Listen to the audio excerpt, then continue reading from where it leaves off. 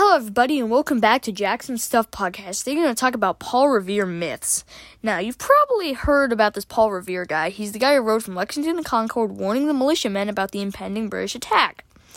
Now, there's a lot of myths about this guy, and a lot of the details you've heard about him come from Henry Longfellow's poem. Now, the first myth we're going to talk about is that Revere was a brilliant silversmith. He was certainly competent. I mean, have you seen some of the spoons he's made? But he definitely wasn't any Michelangelo of silver. Now, another myth is that Revere hung signal lanterns in a church tower. This is also false. Revere was very good at getting other people to do his work for him. And plus, he was riding through town. I mean, he couldn't have hung them on there.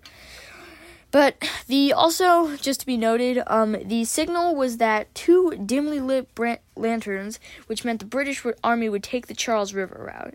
Now, another myth, this is probably one of the biggest parts of the poem, and probably the one you've heard the most often, is that Revere yelled the British are coming, which is false. That would have been like someone from Pittsburgh yelling the Americans are coming. Like most colonists, Revere considered himself British. I mean, what else would he call himself? North American? I don't know.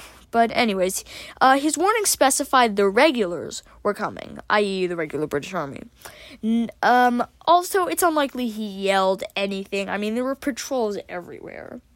Now, another myth is he rode directly from Lexington to Concord. This is also false. He actually had a team of organized riders. He was very much just like a guy who rode from point A to point B, then got the next rider to ride from B to C, and then so on and so forth.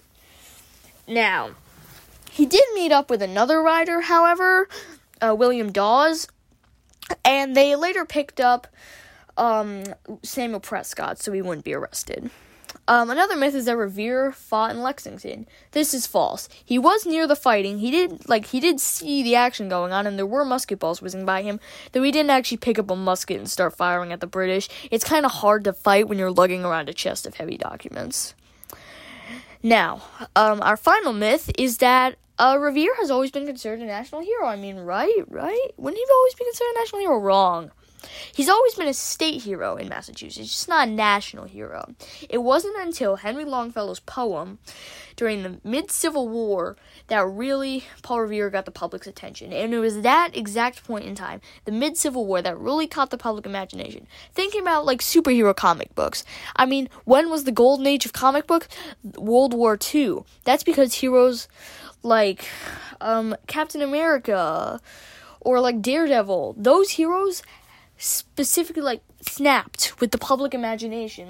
Okay, we have these superheroes that are fighting the Nazis the Japanese overseas. This is awesome. And American GIs, they passed around comic books till they broke. So you gotta think about it. These heroes, wartime really makes them it emphasizes them because the public has a feeling for this kind of thing. So, also one final fact is here, Civil War Colonel Paul Joseph Revere was of the 20th Massachusetts, grandson of Revolutionary War hero Paul Revere, was mortally wounded at Gettysburg. It's an interesting fact you can tell your friends. Thank you for listening today. Please tell your friends about this podcast. Every listener counts, and please make a donation. And, thank you, and I'll see you later. Bye-bye.